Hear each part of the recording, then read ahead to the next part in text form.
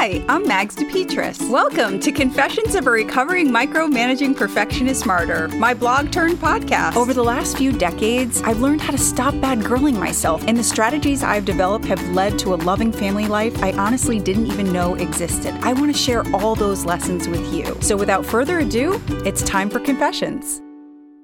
Who says you're not perfect? Not me. A few weeks ago, I witnessed someone talking to a group of children about making mistakes. In the talk, the cliche, "nobody's perfect," was used. There I was, with over 20 beautiful little people of all ages in front of me thinking, are you kidding? Every single spirit before me is the definition of perfection.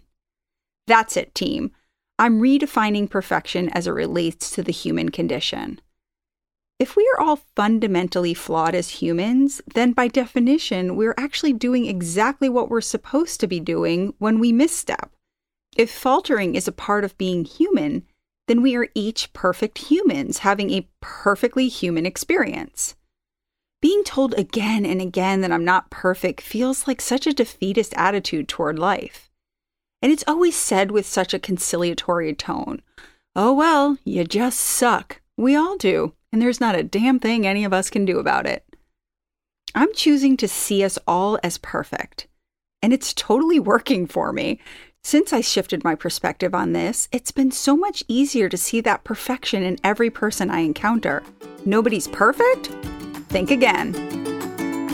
Okay, if you're anything like me, you didn't even think about subscribing to this podcast, so this is your reminder. Please subscribe, rate, review, and tell your friends. And also, head over to magsdepetris.com. That's Mags, DEPETRIS.com to subscribe. There you can stay up to date with everything that's going on at Confessions. Have a wonderful day and take care.